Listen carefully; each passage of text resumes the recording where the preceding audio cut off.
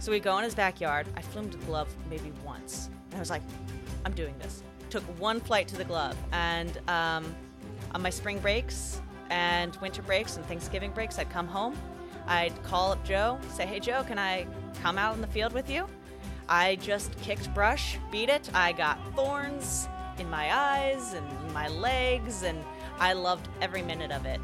As do we all, and if you want to get into this sport and you don't love it, well, you might as well learn to love it, because you're going to be doing a lot of it. And tell you what, there's still not much that makes you feel more alive than getting out with friends, beating the brush, kicking up game for your birds, and just having a great time while you're doing it. So thank you all again for joining us for another episode of the Falconry Told podcast, brought to you in part, as always, by the fine folks at Marshall Radio Telemetry, the makers of the most carefully engineered and reliable tracking system available, and also by the Falconry Fund, which is a nonprofit organization dedicated to support and protect the various arts and practices of falconry and the cultural and environmental assets that make it possible. The Falconry Fund is always seeking to become a vital and effective nonprofit charitable organization based in the United States to serve falconers on the North American continent and elsewhere, so that this art and practice may be pursued without undue restriction and free from current or potential threats by incompatible human activity. For more information on the Falconry Fund, head to falconryfund.com, and if you want to support their mission, feel free to leave a donation. And this is the last of the few episodes that I got to record while I was up around the Cleveland area working on my last healthcare assignment. And when I was up there doing my episode with Joe, I asked if he knew anyone else that might be interested. And of course, that led to the Chris Klosterman episode that you also already heard. And also this one with Stephanie. And he was telling me about how she just recently pursued her master's in wildlife biology and conservation from Edinburgh Napier University in Scotland. And after hearing some of her stories and some of her experiences from that, I thought it would be cool to do an episode with her as well. So we're just going to go ahead and jump right in and let you all hear some of her experiences as well. So, all right, let's get to it.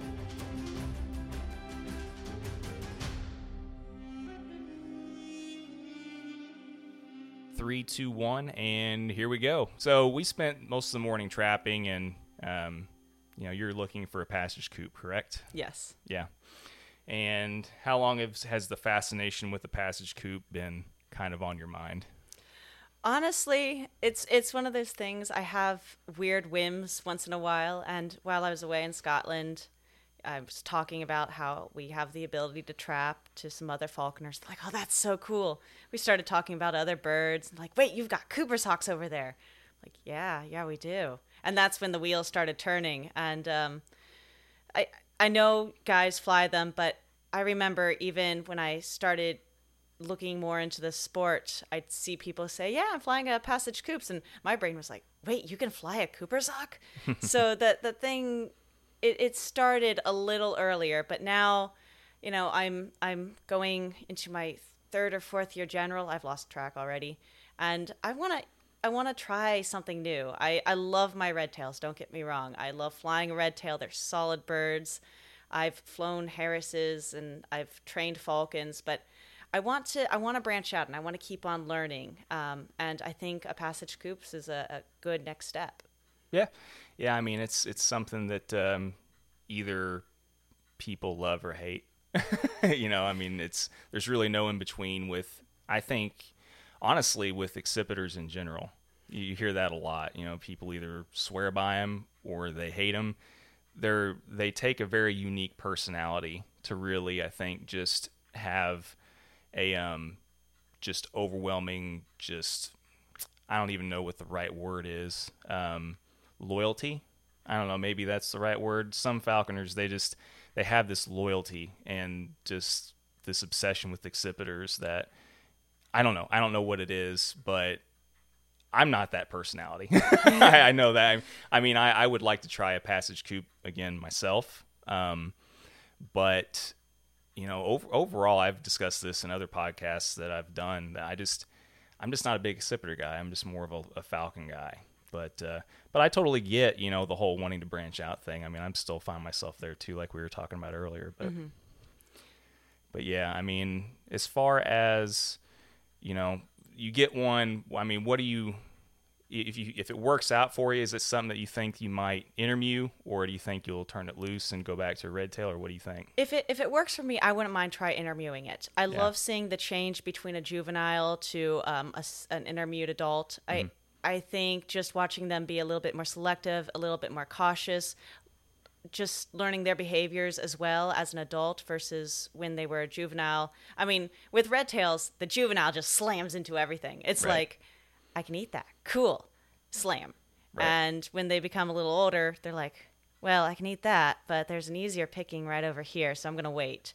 And I like that aspect. And I'm curious to see what the Coops has to bring to the table as well. Yeah. I mean, I can't imagine it being a whole lot different. I mean, just seeing how a bird matures from, like you said, just being really inexperienced to, all of a sudden, especially like that's a bird when it's a falconry bird, like seeing how the difference is. It has a whole summer to sit and think about, everything that it did its first year, and seeing how it grows on that in its second season is pretty cool, no matter what the species is, I think. I agree. But yeah, so, well, I mean, we kind of talked about, you tried the kestrel deal, and you've tried obviously some other species like we just talked about, but overall, we still even haven't had the conversation between you and I anyway about what got you started into the sport. So go ahead and just kind of tell your backstory, because we like to do that with every guest that we have. Well, it's funny. I knew this question was going to come. Yeah. It comes every time I'll be training my birds in a park or in a parking lot, or I'll be teaching classes. How in the world did you get into this sport? And I don't have a good answer. It's the weirdest thing. So I always like to joke when I was little, if I was going to grow up to do something, it was something I imagined doing. So I had imaginary horses. Everybody had imaginary friends and dolls. I would gallop my horses around the playground. I had an imaginary eagle. Now, I was a little too young to know that eagles, took prey and all that stuff. But I pretended. I was like, I've got this eagle, and it flies messages to my friends. I mean, that was where my brain went. I think I was maybe 6. I didn't grow up in a hunting family, so it wasn't the first thing on my mind. A lot of guys will tell you, oh, yeah, I read My Side of the Mountain. And I never read that book. I know, don't. I didn't read it either. Okay, good. I still to this day haven't read it. I do remember my mom, probably when I was 4, got the movie. So, there's guys that joke about that terrible 70s, 60s movie. I remember I was probably about 4 or 5. I remember the scene where the kid goes to the library and buys books, and then he flies his bird, and I remember the bird getting shot. That's all I remember, but I was still sold. On top of that, my elementary school had a stuffed red-tailed hawk in the library. And I love the library. I mean, we're doing this podcast in the room that my house calls the library. It's books. It's a couch with my reindeer hide on it. I love it. And when I get bored, I come in here and I look at books. And so we had a stuffed red tail in the library. We were the Hawks. That was our mascot. And I've always had this fascination with birds. So it was something I feel almost predestined to have gotten into. Was, I think, about high school. I read Don Quixote. Again, most people read My Side of the Mountain. No, I read Don Quixote, everyone. There's one scene where this woman is riding a horse with a gyrfalcon on her fist. And I was like, whoa, that's so cool.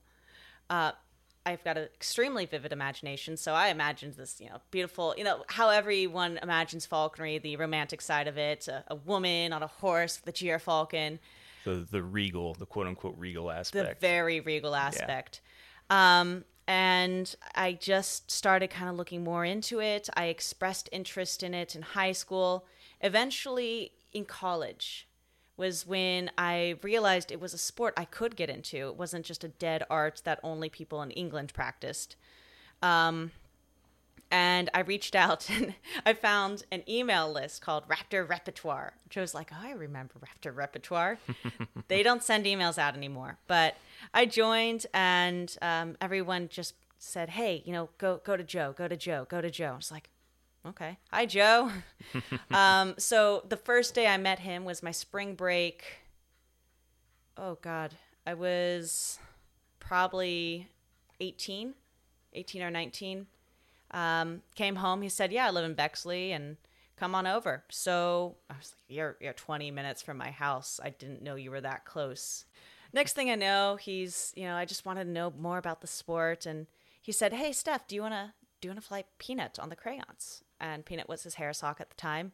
So we go in his backyard. I flew him to the glove maybe once. And I was like, I'm doing this. Took one flight to the glove. And on my spring breaks and winter breaks and Thanksgiving breaks, I'd come home.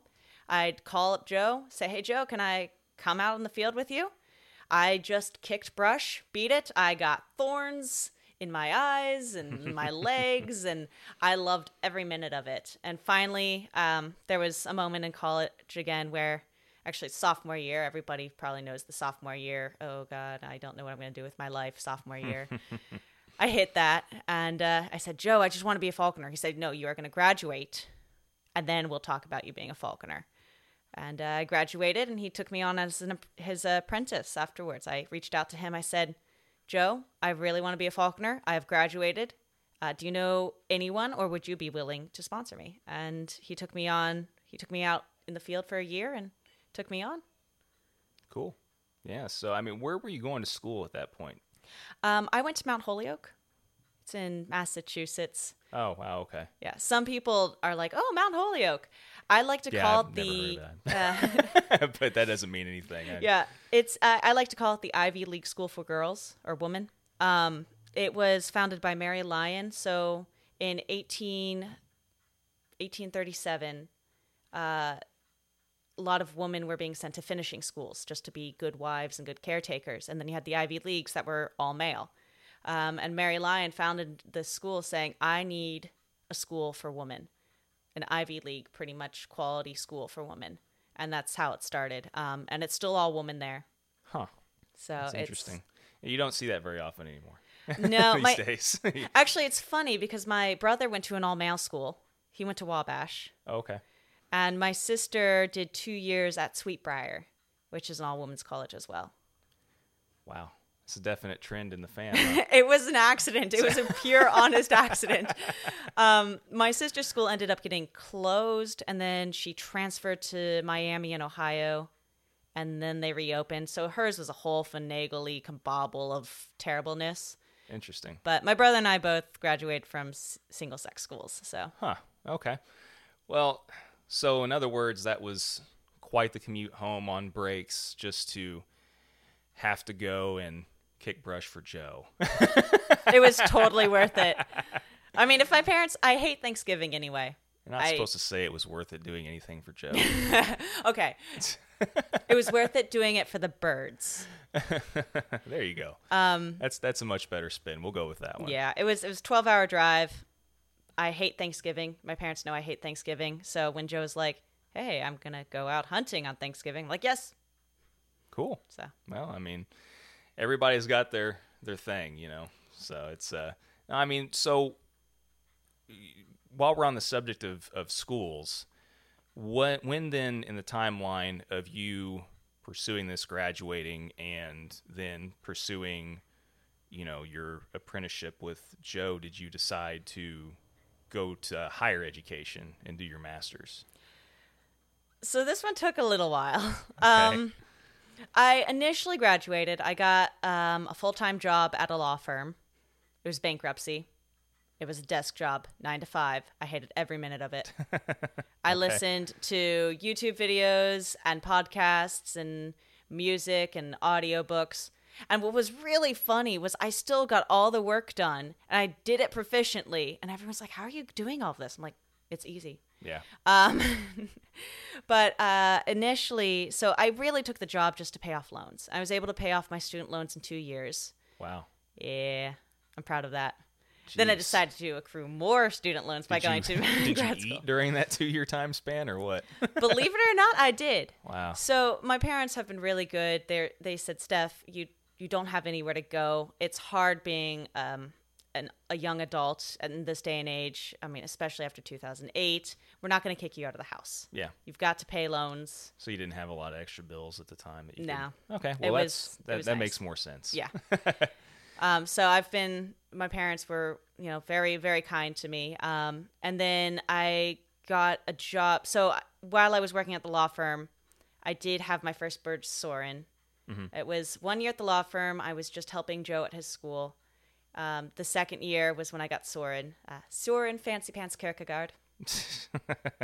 You have the most elaborate names for not only your falconry birds, but your bait birds. It cracks me up. I can list all my bait birds' names. I've got Mr. Humphreys, Captain Peacock, Mr. Moore, Wow. Mr. Bates, Hyacinth. Wow. I didn't name the other two. Yeah, never name your bait animals. Is what you're not supposed to name them.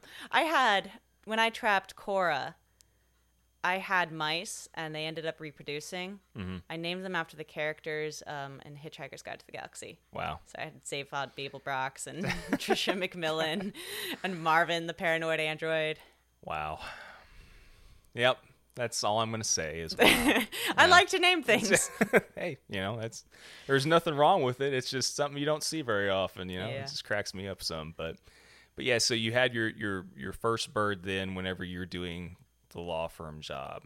And so once again, at what point then when you were doing that, you decided you hated it and you decided that you were going to do what you were doing now for your master's, which is... So I did wildlife biology and conservation for my master's. Okay. So I still didn't know. I was thinking, I want to go into healthcare next. And I mean, we've talked. Yeah. You work healthcare as well in a way. Yeah. So I got a job as a psychiatric care tech at the hospital, which was so much better for falconry hours. Yeah, but for the mental health. For the mental health. No. Especially working on a psychiatric ward. Yeah. That was not pleasant. So Yeah. I did that, and I was working. But I knew that I wanted to do something with birds. Mm-hmm. So my objective was I applied to wildlife biology conservation programs in the States. I applied to the Raptor program at Boise, and I applied to wildlife biology and conservation in Edinburgh. And it was just one of those things where there's huge competition with masters. And I'm not going to lie, my undergrad grades, they weren't fantastic. All right. I graduated and I pulled myself up by the bootstraps. Look, junior and senior year, I did really well. But my freshman and sophomore year, I had a lot of other things going on mentally. And so that just knocked me down a notch. So I didn't get accepted into any of the U.S. schools I had applied to, but I did get accepted into Scotland. They're like, we want you. So I decided to quit my job at the mental health, the psych ward, and we pretty much just go to school. And so I worked for Joe. He kind of helped me with that gap. And then I went to Scotland last year. Cool. That's definitely a jump. Like, okay, I'm going to look at these U.S. schools, and then I'm going to look at this school in Scotland. Like, is that something that's fairly well known? And it was so, or in other words, did you stumble onto that, or was it something that you already kind of knew about as far as that school over there? I actually stumbled upon it. Really? I was just doing research. So finding any sort of program to focus on birds, especially, is hard. Especially, I wanted to focus on raptors. Mm-hmm. I'm a falconer. Yeah. I love the big birds. I love the small little kestrels. I love the little falconets. Mm-hmm.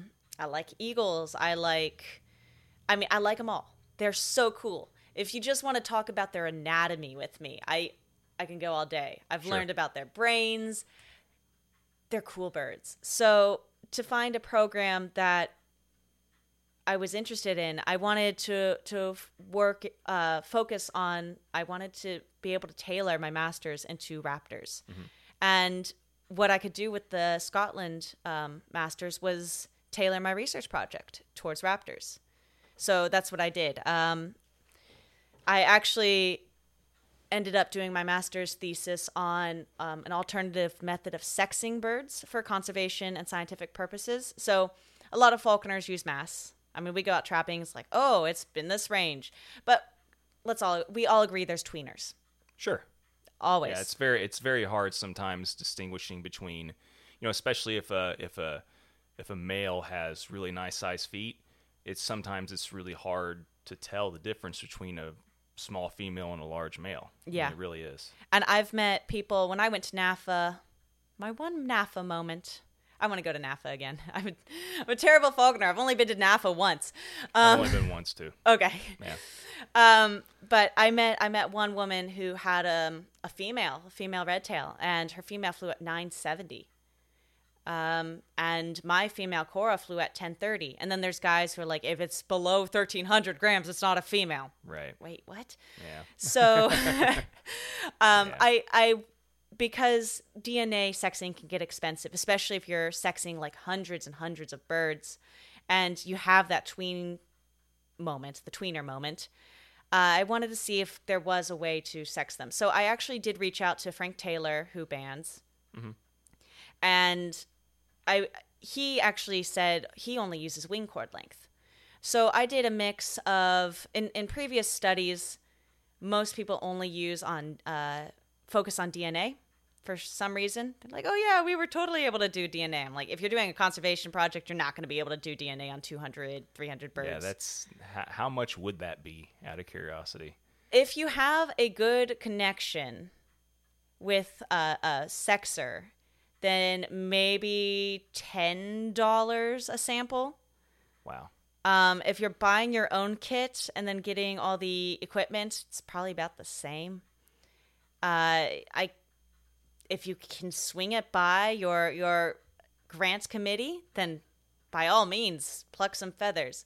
Right. But I also what I ran into was I had to sex some birds as well, just to figure out if they were male or female, because I was measuring some morphological characteristics. And I found that just feather samples sometimes don't go through. So if you're doing like a trap release method in conservation and you pluck some breast feathers and you've got them all labeled, and then they're a poor sample, you can't go and recapture that bird. And so that's lost data. Yeah, that's not good. So I, after talking to Frank, and he's like, yeah, we have something really old and like from the 1970s, 1960s. And so wing cord chart. And I was like, where in the world is this wing cord chart? So I couldn't find this thing, and I'm going to have to talk to Frank again and just see where it is, because I'm just now morbidly curious. I've already submitted my paper, but I am still morbidly curious. I want to know where this chart is. Because banding is something that also I wouldn't mind trying my hand at. I'm a jack of all trades. I like to try anything. I can relate. Yeah. So what I found was the tarso-metatarsus depth, which banders use. They measure wing cord length and mass, and doing a combination of those. Okay. Now, I think further research could go into that, applying those three morphological characteristics. I like to stray away from mass as much as I can, so it would be nice to find something more skeletal. But, I mean, right now I am unemployed and not in school anymore, so... No, wait, that's a lie. I am employed. I'm just... Stephanie employed. Right. Working for Joe employed. Working for Joe employed, pretty much, yeah. Yeah. No, that's interesting, though, because you're right. I mean, we look at size just in general so much, and because obviously every time you trap a bird, you're not going to go and get and do a DNA. You're not going to do it. I mean, so some people have these hard and fast biases towards, we were discussing this earlier, some guys think that a male red tail is just absolutely worthless. I mean, there's some people that think that. I mean, there is, but I love flying a male red tail. I mean, I think that there's so much more fun to fly than female. It's all a personal thing. But you're not going to pluck a breast feather every time you trap a red tail and, take it in and just to make sure, unless you just are, have a decent amount of money and you're just really anal about, I have to fly a female. I guess you could, but is there anything else that you noticed or learned during all of that? I mean, you took a lot of data, didn't you? I took quite a bit of data. I did notice that mass overlap is huge. That's one. And I knew that existed, but there were instances where there was an overlap of about 100 grams between male and female Cooper's hawks. Mm-hmm. And 400. I can believe that too. Yeah, 400 between male and female red tails. And I was thinking this research could also help falconers who do have that bias. So instead of, because we were also talking about the nuances of each state and their regulations. Mm-hmm. In Ohio, we have to band our birds. We have to enter a pool. We all have to fill out the 3186. Mm-hmm. But some people have that bias. So maybe if they wanted to take a wing cord real quick while they're getting it off the trap, that bird's being handled. And then if they realize, oh, wait, this is a male, just let it loose instead of socking it up and putting it in the car and keep on driving. That sort of instance. Right. So a lot of the data I did end up taking because of COVID was on museum skins. I was able to use some falconers' birds. So Joe provided me with some birds. There were some woman falconers on Facebook who said, oh, yeah, I've got some birds. Here's some data. And I think maybe if I were to do this again, I'd probably try to record Harris hawks as well, just because there's so many of them. Yeah. But I stuck primarily with red tails, red shoulders, and Cooper's hawks. And then I also was able to get quite a bit of data from some rehab centers. So I'm very thankful for the rehab centers for working with me. I do enjoy our relationship with our rehab centers in Ohio. Because I know, again, some states and some falconers don't have that same relationship. Yeah, I can see where that would have been really helpful, for sure. It would have saved you a lot. We drove around, for 3 hours earlier and saw, 2 red tails and 2 coops or something. Could you imagine if you were doing this and had to actually trap, rely on just only on trapping your own birds? To do a project like that. Yeah, I've already imagined. And within the time limit, if it were like a year-long project, I'd totally be fine with that. I'd enter in all my permits, I'd work, but I had 3 months. Right. And it was during the summer months, so that's when the birds are being born. It was, I'm not going to lie, it was rough research to do. So I clearly put that in my further recommendations section saying, don't do this in the summer. Mm-hmm. And don't do this during COVID. Right. Yeah, but don't do this during a pandemic, just get your crystal ball out and predict the next pandemic, and just don't do it during that. And with all the permits even falconers need, it was interesting to see the permits you needed just for specimen collection, for pulling breast feathers and stuff. Huh. Yeah. Yeah. Well, what was that process like? How many more extra forms and stuff were there involved with that? Honestly, it was just like submitting more falconry forms. Oh, okay. Well, in the middle of all this, you've been like we just said a bit ago. You've been working for Joe. How long have you been teaching classes for him now? 3 years. 3 years? I don't know. Ish. I think sometimes I count last year, even though I was away in Scotland, because when I did come home for 3 weeks, I taught a few classes. So I'm like, that totally counts. Sometimes just doing every weekend, I've lost track. I think it's been about 2 or 3 years. I started with Joe. So I remember when I first met Joe, he had mentioned about opening a falconry school. Mm-hmm. And go back and listen to that podcast if you're curious. But I remember sitting in the car and we were buying marbles for squirrel hawking. Yeah. And losing our marbles like we all are wont to do. Yeah. And he was like, I don't tell anyone this, but I am in the process of starting a falconry school. I was like, oh, that's cool. So I think when I graduated was really the first year he started. 2014, 2015. Okay. And I was just a mere pre-apprentice. I didn't even have my license. So he said, Steph, come on over.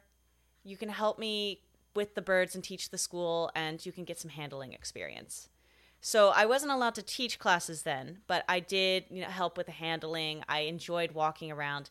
To me, it wasn't hunting, so that wasn't the fun part of it, but I still thought it was cool giving other people that fun, romantic experience. Yeah, I mean, anytime you're not able to actually have your own bird yet, I mean, it doesn't hurt anybody to get that extra hands-on with, handling birds and just getting used to, what it's like to deal with them on a normal basis. Mm-hmm. So, I mean, any experience whenever you're in that stage helps. So.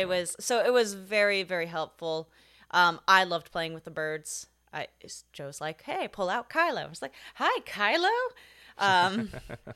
Even chase the red tail. Man, I've been footed by that bird so many times. He throws his feet like nobody's business. You think you've got a tight hold, and man, he'll get you. He's got me on the top of my arm. It's amazing how fast they are. Oh my god! And Chase is a monster. I've had some birds, like, you can normally read it. Chase, I don't know what it is about that bird. He can foot you like nobody's business. Yeah. So I'd pull out Chase and I'd play with them, and then of course that year we would also hunt. So Joe pulled a passage, female red tail, and he just let me come and watch him do the handling process and all that stuff, and then I'd go out and do the hunts with him. I wasn't touching the bird or anything, but finally he said, okay, you've spent a year on the field. You've seen the bird kill things. You're ready. And I took my test. I studied for my test at the law firm too. I put like all my questions on my phone, and when I got bored, I'd just scroll through and it's like, what's the difference between a sharpshin and a Cooper's hawk? I was like, square tail. Boom. And yeah, did you use the California Hawking Club guide at all, or? I did the California Hawking Club guide. I did the New York study guide, and I think I did the Pennsylvania study guide. Yeah, I've never even looked at the New York or Pennsylvania study guide. I mainly just used the California Hawking Club guide. I was really surprised. Like, I knew it would be probably similar, but I was surprised to see, like, almost word for word how many how many of those actual questions like kind of transferred over. It was interesting. There were word for word. Yeah, it was live. So if anyone's listening to this and you're studying or want to study, I mean, that's a good guide. So yeah, I mean, it's cool that some of those guides and some of those books are at least readily available now. You can pretty much order most of that stuff off of like Western Sporting and some of those sites still. I know I got mine from Western Sporting whenever I was doing my studying and stuff, but I don't know where you got yours from. But yeah. So anyway, I mean, what aspect of teaching?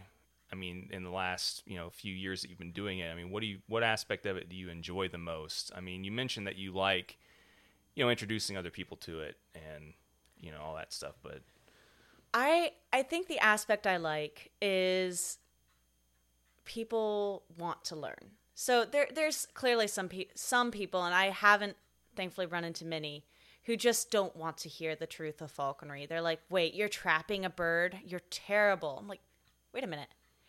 I can pull out these scientific articles that say this is why we trap them. And normally when I run through my facts, like 70 to 90% of juvenile birds die in their first 6 months, people start to become a little bit more understanding. Well, and so not to cut you off on that, we'll get back to that in a minute, but so I've run into that a couple of times too. Some of my friends or some people I work with, they find out that, wait a second, you can take these birds from the nest. I mean, doesn't that, make the mom sad or whatever, blah, blah. And I'm like, well, first off, they don't feel sad. Like, that's not how it works. But number two, I mean, it's not like, you're thinking. I mean, worst case, I mean, I'm sitting here thinking, like, you have dogs and you have cats, right? And they're like, well, yeah. I'm like, did it not make the mom dog sad whenever you went and pulled the puppy from the litter and took it away? And they're like, oh.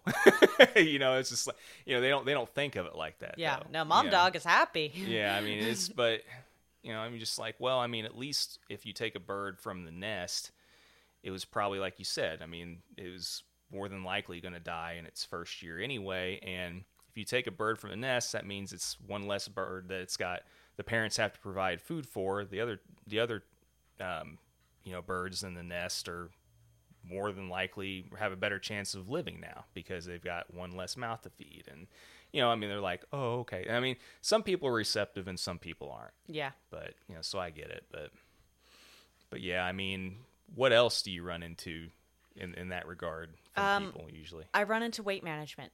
Really? A lot of weight management. So you try to mention that every time I teach a class, I say, I'm going to tell you all a secret. It's not really a secret. 95% of the art of falconry, actually, I think it's not, I always choose between 95 and 98% of the art of falconry is weight management. And then I say, that does not mean I'm starving my bird. Yeah. And then I tell them my bird eats better than me, which is actually probably a very true statement. And because some people are like, wait, you starve your bird so it's hungry to go out? Well, the bird is going to sit in a tree and wait for it to be hungry again before it starts chasing things. Mm-hmm. So I'm just managing that moment when it's ready to chase things. Yeah. And then I tell them all a story about my bird pretty much giving me the bird and all this jazz. So that's always fun. I know Joe's run into, maybe Joe's just bad at telling stories like I am. I know Joe's run into some problems with people going, you starve your bird. He's like, no, I don't starve my bird. It's like my son, if he wants food and he's hungry, he'll go to the fridge and get it. Right. Some people aren't receptive to it, but it's like birds of prey. They need a reward. You can train a parrot and a crow with their favorite food, but a bird of prey just wants meat and it's not going to eat if it's not hungry. Right. So, and it's not going to chase anything if it's not hungry. So I do run into that one. Not as much, but I do run into that. The other one I love, I always play this out, is when I pull out Henson, the Eurasian eagle owl. And everybody goes, it's a great horned owl. No, it's not. That one's always fun, too, because I always ask them, like, what type of owl is this? And I wait for them to tell me great horned owl. But I've got in barn owl before. I've got in... Wow. Yeah. I'm like, doesn't even look remotely like a barn owl. I've got barred owl, barn, barred, and great horn are the three I get for Henson. Well, I mean, but the point of discussing this is just bringing to people's attention, like, how many misconceptions there are about the sport, and just how, people, the general public as a whole really are just, they have no idea the different species and how to identify, heck, even just, seeing people misidentify, red tails or Cooper's hawks or whatever the case may be.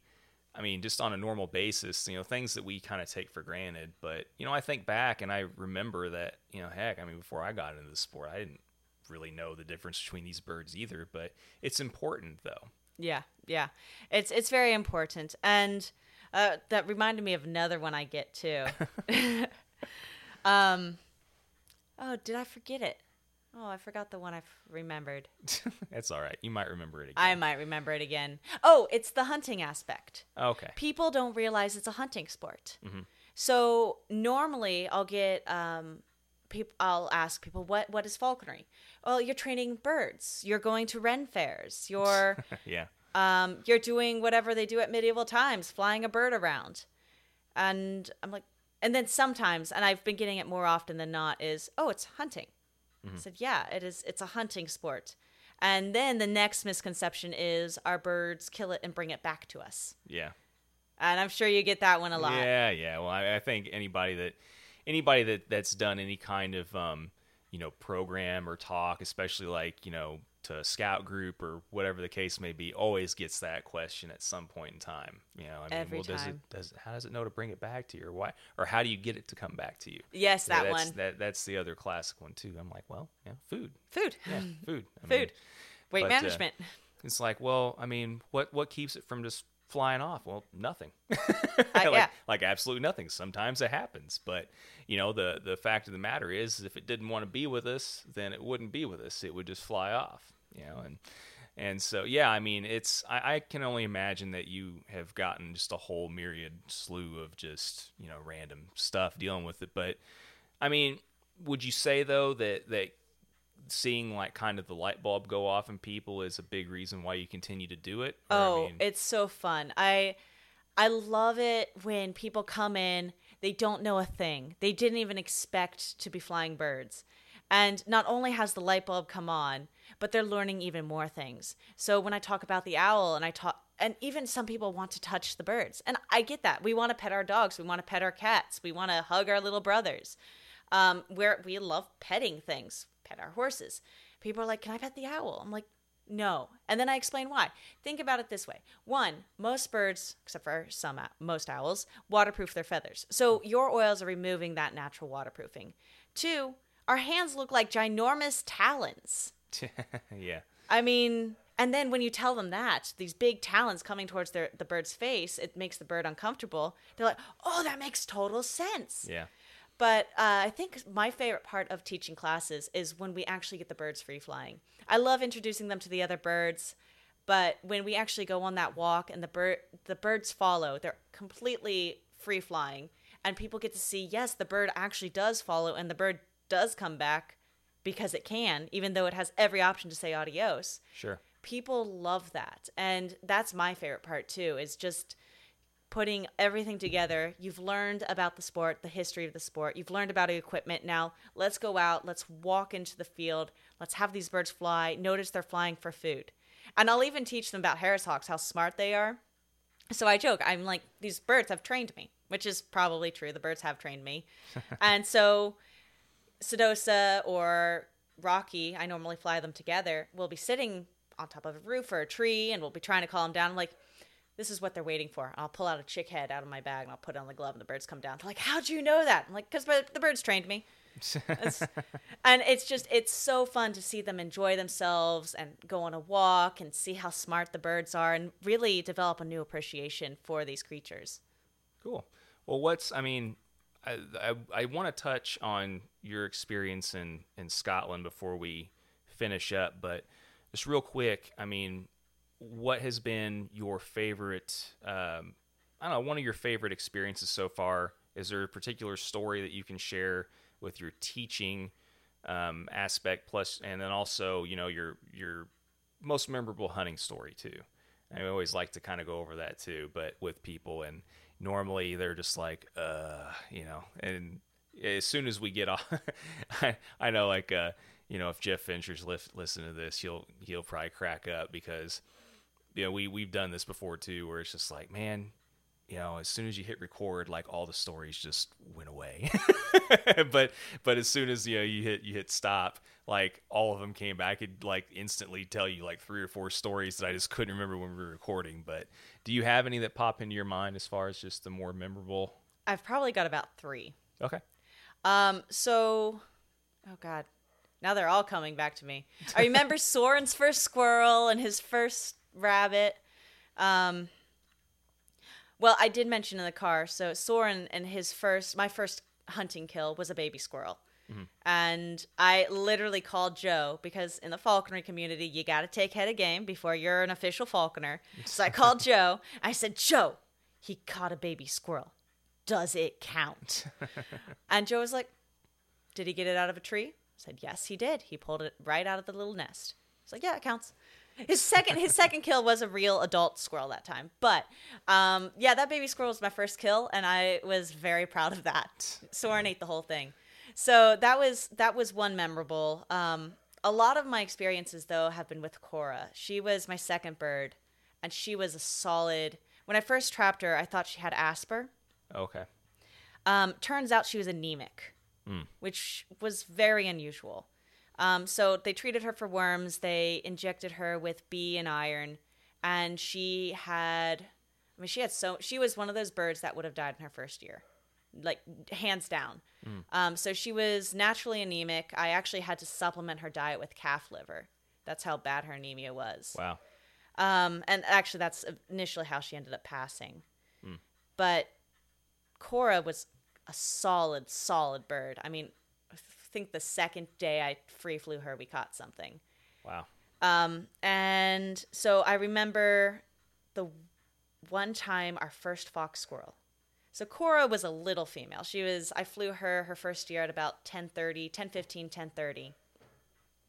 And most people are like, wait, are you even sure she was a female? I'm like, the way she hunted, I didn't get her sexed, but the way she hunted spoke female to me. Because I flew soar and he hunted like a male. So her first fox squirrel, we took everybody out on a public hunt with the falconry school. And we were at the farm where we actually saw the Cooper's hawks today. Okay. There's gray squirrels and there's rabbits over there. I have never in my life seen a fox squirrel over there. Never. Until that day. The one time. It was the one time. And so Cora, my tiny little female Cora, is flying around, and she was so unsure about this fox squirrel. I think the last time she had tried to catch a fox squirrel, she flew kind of through a wire fence. She sheared off the side of her the feathers on her head. She was completely fine other than that, but I like to say she had a punk cut. Got lucky. She got really lucky. So she was also a little standoffish with fox squirrels. So, we had a gray squirrel in one tree, and we had like 2 fox squirrels. And it was amazing. I was like, oh my goodness, there's fox squirrels. I'm beating the trees, and people are watching like, what is wrong with this chick? And finally, Cora committed. So she lost the gray squirrel, and she finally chased down that fox squirrel. I was so happy. I swore like a freaking sailor. I swore so badly I could have made a sailor blush just out of excitement, pure excitement. I weighed that fox squirrel. It was 792 grams. Wow. So it was like, it wasn't a huge fox squirrel, but based on the size of my bird, it was a pretty decent fox squirrel. It's actually still in my freezer. Wow. So that was probably. And then Christmas, I went out hunting with another falconer from Texas. He came out with his Harris hawk, and we put Cora up in a tree, and I think it wasn't her first double. It was one of her better doubles, though. She had a squirrel right in the tree, just was hanging on. I just remember that hunt. We almost got a triple that day. And again, she was a smaller female, so I personally, if she were a solid female catching 3 squirrels within half an hour, I have no qualms about flying her on triples. But because she was smaller, like the first squirrel she got in 20 minutes, and the second squirrel maybe an hour later. But it was still a really good hunt. Oh, now I'm thinking of all the stories about Cora. There was one other time. It was, took her to a rabbit field, and Cora was the type of bird who could find a squirrel anywhere. And she found a squirrel in a stupid rabbit field. And so she caught the squirrel. I was really happy. And I said, Cora, let's go for a double. So I throw up into a tree. And we're walking down the field, and we're chasing some squirrels, and I think a few rabbits. And she catches a squirrel. Now, she caught it in this huge dead tree. Like the bark is sloughing off. And so she had the squirrel in her feet, kind of in the bark. So I had to go and, she's hanging all weird. And I grabbed the squirrel and I grabbed my bird so I could dispatch the squirrel on the ground. Cora wasn't having any of it. So she ended up, as I'm trying to get a good hold on the squirrel's neck, she ends up taking the squirrel right out of my hand and throwing it behind her. The squirrel was still alive. The squirrel stared at us and then bolted. I looked at my bird, and she looked at me, and I think the thoughts went, she was like, you stupid human. And I looked at my bird, and I went, you stupid bird. So I do remember that. I mean, she forgave me. I forgave her. That was a misunderstanding, if you will, between 2 hunters who got overexcited. But I definitely remember the look she gave me. It was still your fault. It's totally my fault. I was just trying to kill the squirrel. Yeah. Yeah, well, good intentions and all. Yeah, well, there's been some moments, too, where I've seen some guys do that. So I've seen one falconer in particular that I hunt with on a regular basis, who I won't mention his name. He thought that his goshawk was still bound to a duck, and he got the duck out of this small, it was a small ditch, and tried getting it out of the water. It's right. It caught the duck right on the edge and got the duck and tossed it kind of off into the grass. Oh no! But he had no idea his bird still had let go of the duck. So tossed it over. I watched him do it, and I fell to the ground and was rolling. It had tears coming out of my eyes. I was laughing so hard, and just the look on his face when he realized that his bird didn't have a hold of the duck anymore. It was just priceless. Anyway, we all have those. We all have those stories. But so let's finish up these last few minutes. Then share some of the experiences that you had in Scotland, and just kind of go into some of what your personal observations were on, the biggest differences, and just how some of the falconers there were, and how you developed a rapport with them, and did you get to know any of them that well, or? I did get to know a few. So I actually reached out to Lauren McGow, who had studied in Scotland, and I said, "Hey, I'm going to Scotland, and I need help finding falconers." The one thing that I ran into problems was I didn't have a car over there. She's like, "Well, do you have a car?" "No, I've got trains and a bike." But that wasn't any problem. So I didn't get to go out with her group of all the eagles out in the Highlands and the St. Andrews area, but I was able to go out with some falconers. So I met one woman who had a Harris hawk. His name was Hamish. Such a Scottish name. And I rode my bike 10 miles to meet her, and she was super, super friendly. And so she allowed me to join a group on Facebook for the Crawford area. God, I forget what the group was called. But it was just a bunch of falconers kind of more in that central Glasgow, Edinburgh area. Okay. And so I got invited to go on a hunt with them. And then another falconer I met through I think it was Facebook as well. I pretty much sent them all a message. I said, "Hey, I'm in Scotland." I also contacted Andrew Knoll because Lauren McGow recommended that. And so he hooked me up with some falconers as well. So I put on Facebook, I'm like, I'm in Scotland and I'm a falconer and I want to go see some hunts and all this. So I had one guy, he reached out to me and he's like, "I didn't want you getting picked up by any weirdos out there." I was like, "You're the weirdo." Honestly, if he's listening to this, he'll probably laugh. But he actually ran his own pest control business. And so he breeds falcons and he flies them. And then he also does kind of bird abatement and then, rats, mice, and all that, squirrels, all that other pest control. In Scotland, they don't really have anything that'll kill you, which was different. So it wasn't like, "Oh, there's a bear out there or a bobcat or a coyote." It was, God, what's the thing that's going to kill you out there? Maybe the adder if you can find it, and the drivers. Okay. Yeah. But so I reached out to them, and so I got contacted, and he said, "Yeah, come on out. I'm going to fly the falcons." So I met him and another woman who had flown a red tail for years, and she just got a falcon from him. He gifted her a little tiercel after she lost her bird. And so I went out with them. We went grouse hunting and partridge hunting. Didn't get anything because both the birds are juveniles. But now, as I'm not in Scotland and it's grouse season, he's sending me pictures going, "Yeah, look, we caught some grouse." Yeah. Like, of course, that's how it would work. Of course. But then, of course, I got invited to go with the other woman to the falconry meet in Crawford, and I think it was November. It was cold. I do remember that. But shocker. I was the other I'm mixing up all my falconers. I'm trying not to use names. Jesus, it's hard.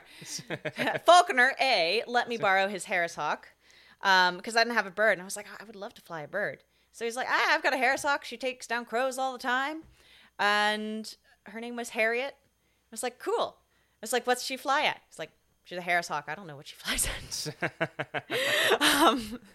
So I went, okay, I'm going to go use every apprentice skill that I've acquired. And I felt her keel, and I looked at her behavior, and we caught 2 rabbits. Actually, it would have been 3, but the little kid beat me running down the hill, so he touched the rabbit first. Yeah. Yeah. Stupid little kids on their shorter legs. Um, but yeah, so it was funny. I went to this meet and I'm flying a Harris Hawk. Now, what was really hilarious to me, and I even mentioned it to all the falconers there, is like there were only Harris Hawks out there. There was one Harris Redtail hybrid. And I was like, I'm in Scotland. You guys should be flying peregrines and goshawks. I mean, I see more diversity at a NAFA meet. And they're like, Harris Hawks are really good for this environment. And I can understand after hunting there. I mean, you're allowed to use ferrets, which I think we should be allowed to do. I love ferrets. So I even ended up getting my own ferret while I was over there. Oh, yeah? Yeah, she was awesome. So you put down ferrets in the rabbit hole, they chase out the rabbits, and then you're just standing around waiting for the rabbits to run out, and your hawks go chase them. It's interesting. It's something that, like you said, they don't let us do here, so I've never gotten to see it or whatever, but it looks like it'd be pretty cool. It is. It's fun. I really enjoyed. So you would put the ferrets down, they'd chase out the rabbits, the birds would go after them. The nice thing about the Harris Hawks is everybody just lets their bird go. And the birds, do the Harris Hawk thing, just take one slip after the other, and whoever's bird gets it, you run and you go grab the game. Granted, that's also the hard thing about Harris Hawks, because whose bird is who at that point? Yeah. I'm a terrible person. So people are like, I'm like, come on, you guys put on different color dresses on your Harris Hawks. You get confused too. Yeah, but no, so that was quite fun. Unfortunately, I wasn't able to do it in February, or I had schoolwork to do. Stupid school got in the way. The whole reason why you were there. The whole reason I was there was school, and then COVID got in the way. But I helped the pest controller out with some pest control. I flew some birds as well for him, and then I also got to do some ferreting work, because some rabbits were messing up the structure of an old building, so I got to do that as well. So it was a neat experience all around. The way I also volunteered at the Scottish Owl Center. So that was really interesting, because they have so many types of owls there. Really? And the keeper there is so knowledgeable about owls. So he could talk your ear off about owls, and it was really fun just talking with him. Pretty much all the falconers I talked to love the way falconry is done in the States. They love how it's regulated. The Owl Center was like, yeah, people shouldn't be allowed to buy owls. This is ridiculous, because the amount of owls they actually got from people who just didn't know what they were doing. Right, what they're getting into. And then on top of that, the old owl fanciers are dying out, is what I learned. So people who actually did know what they were doing and wanted to collect like the small little rare ones aren't doing that anymore. Everyone wants a barn owl or Eurasian eagle owl. And so it's really hard to get your hands on the ones that are most likely going to die out. So working or volunteering at the Owl Center was really fun. That was also a 42-mile bike ride round trip on a mountain bike. Yeah, you're nuts. I did it in the rain. I am slightly insane. Yeah, I would say you're more than slightly insane, but anyway. Well, it was either a 2-hour bus ride or a 2-hour bike ride. I'm choosing the bike ride. Bus all the way, man. Bus the way. I'm not sitting on a bus for 2 hours. Okay. Yeah, because, pedaling a bike in the rain for that, it sounds so much more appealing for that distance. Your logic and rationale there is total. I'm sorry, I stand corrected, I guess. Whatever. Oh wow. Well, was there anything else that you found as far as the schooling or anything that was really interesting too when you were over there, or what was your favorite aspect just about just about how things were over there in general with the culture and stuff? The culture was nice. Everybody there was so friendly. I did learn to appreciate the States a bit more. Some people are like, oh, I love Scotland and I want to live there forever. I'm like, I missed having things wanting to kill me. I'm not going to lie. I missed the wildness of the States.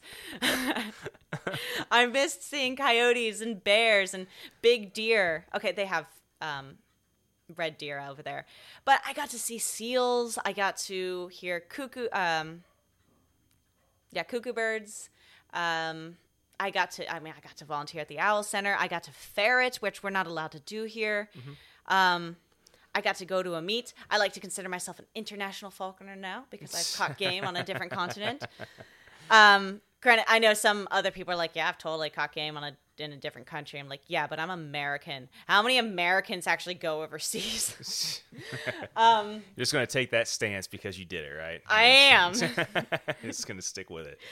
I understand. Yeah, I mean, it's that's cool though. I mean, it's it sounds like you made the most of it.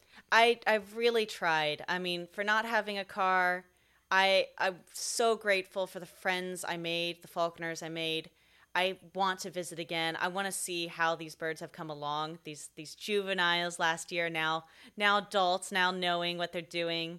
Because I've seen them, make passes. I've seen drone training. Because when I went over there, I had no experience with long wings. Mm-hmm. Like honestly, I didn't know how people flew them. I knew how people flew kestrels, but kestrels they're small. They're a little different. Sure.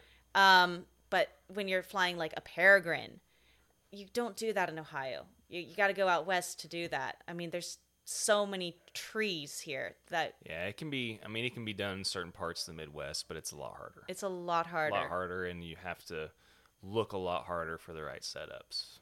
Yeah, and Scotland was set up perfectly, so I got to learn much more about falcons and more traditional falconry, and I've brought home some of those skills, which I'm grateful for, because, I don't want to...